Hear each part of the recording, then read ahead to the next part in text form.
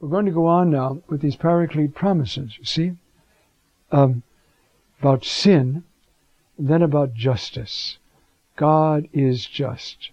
And so He raises His Son from the dead, you see, and that's what's being said, you see, about justice.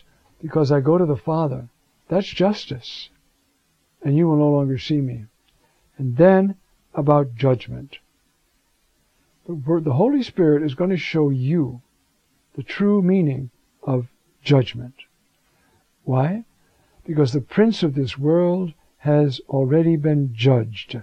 Or if you want to put it more strongly, the prince of this world has already been condemned. See, the worship of power is already a form of idolatry. And it's based on the illusion that power is a transcendent reality. All world government theorists are caught in this error. The world esteems power as the highest good. And it is especially true of the culture in which we live. Power. Do what I want, when I want, and have other people do what I want. Power. You see? But that's been already condemned. Satan is in hell for eternity. The Holy Spirit will show you the total illusion of that power. You see? About that notion. And what is condemned? It's not Jesus who's condemned. It's the world who's condemned. The Holy Spirit is meant, you see, the Holy Spirit will instruct us so that we are sure of what sin really is, lack of belief, you see, what justice really is, lack of believing in God. And justice is entrusting yourself to God and be justified. And then finally, what condemnation or judgment really is all about. Now, I want to discuss for a moment here a marvelous passage in the Brothers Karamazov of Dostoevsky. It's when the Grand Inquisitor spots Jesus.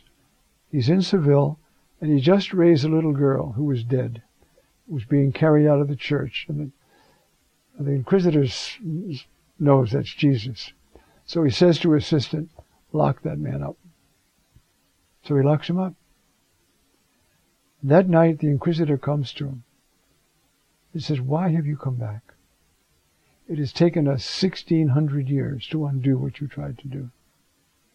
You think the world wants to be free. No. Freedom is too great a burden. They want to be safe. You have this illusion of freedom. What they want to be is safe. This is the foundation for all totalitarian governments. You see? And so, I want to read this passage. This is the Grand Inquisitor talking to Jesus.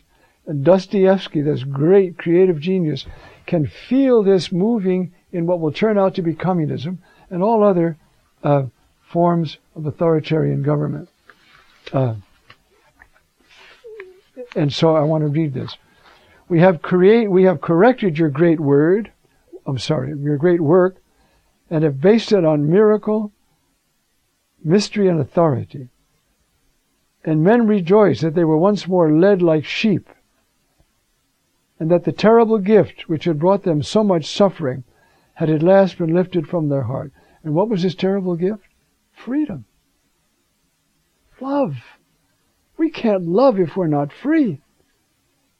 Jesus died and rose for our justification, for our freedom.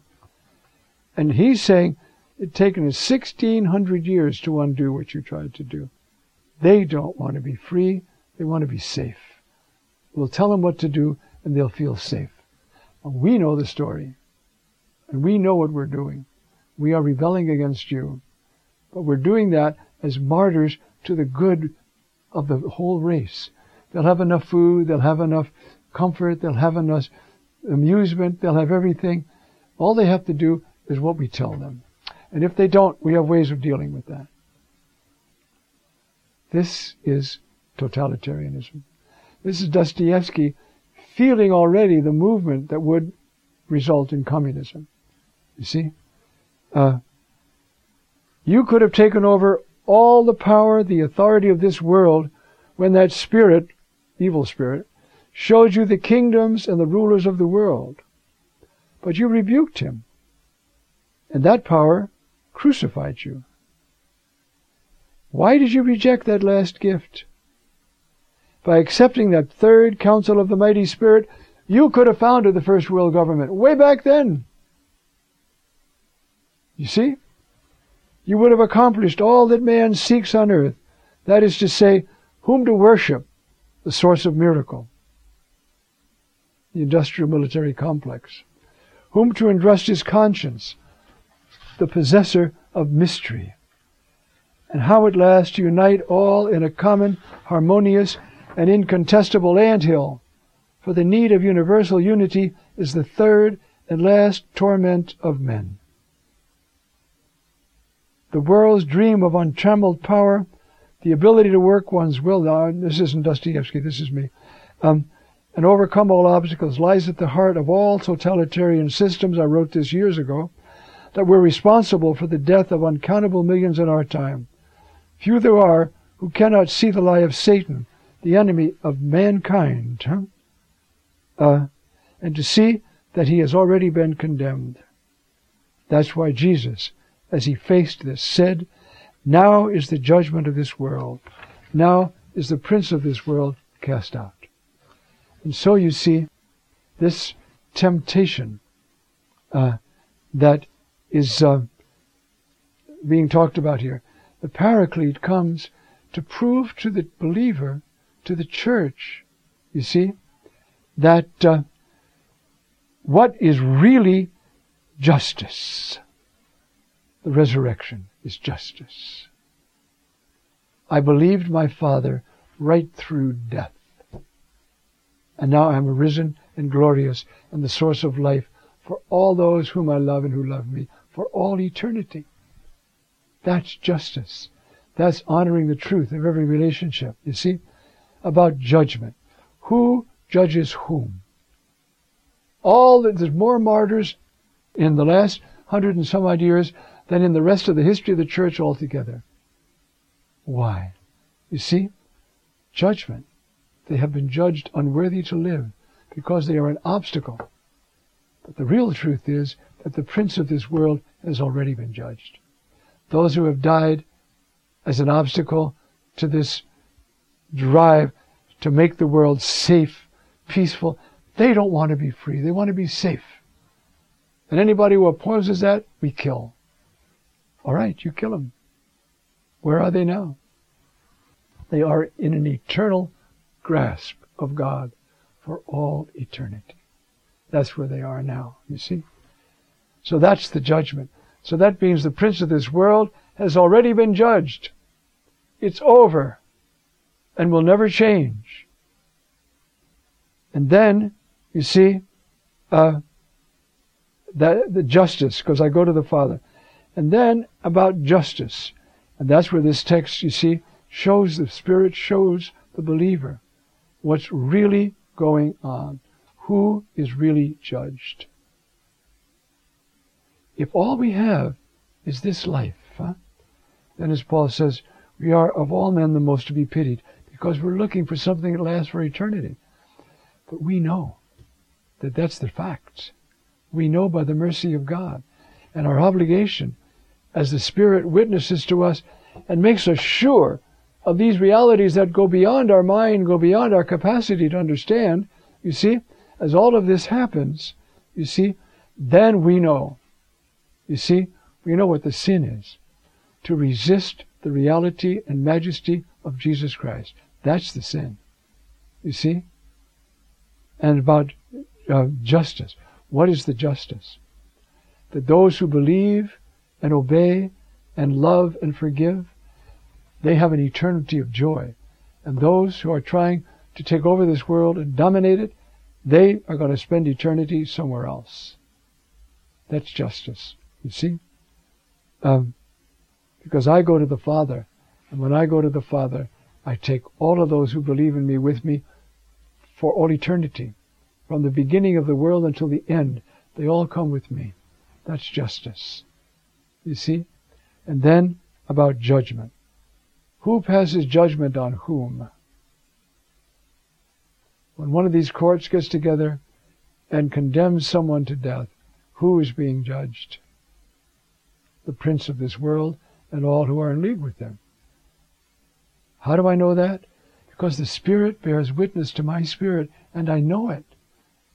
It contradicts a lot of my own feelings, my own emotions, my own thinking, but it's true, and I know that it's true. And with that guarantee, I can preach the gospel. You see? And so, about judgment, the prince of this world has already been judged. It's just a matter of time. It's over. You see? And so, that's this famous passage. The believer, the church. And then we, believing, loving, trying to please the Lord, trying to preach. You see? There, we can prove the world wrong. And it happens.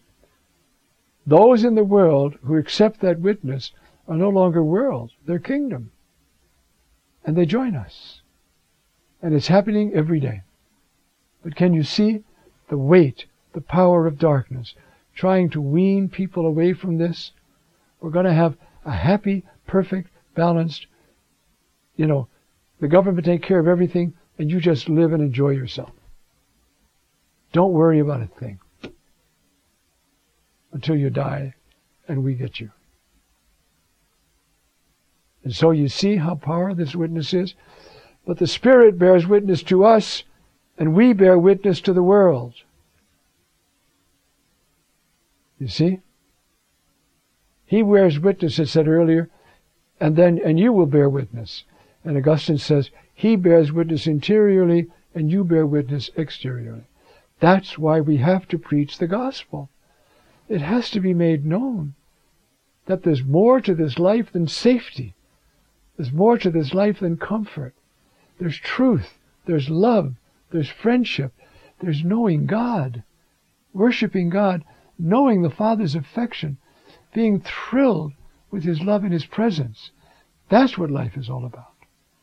And so, you see, the text goes on then, and I'll just conclude with this, and we'll pick up there next time. I have many things to say to you, but you cannot bear them now, after my resurrection, when you see who I really am, you see.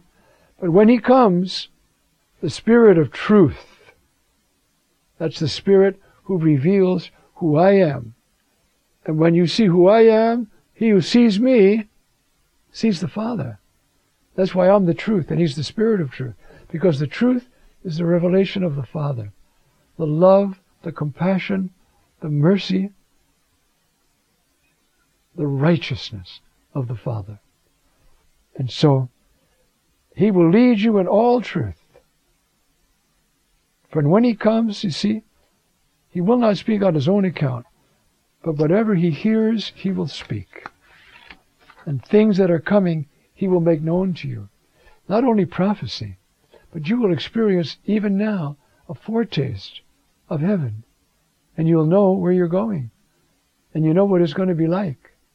He will do this for you. That's why, you see, the church lives by the Holy Spirit. Okay, we're going to quit now.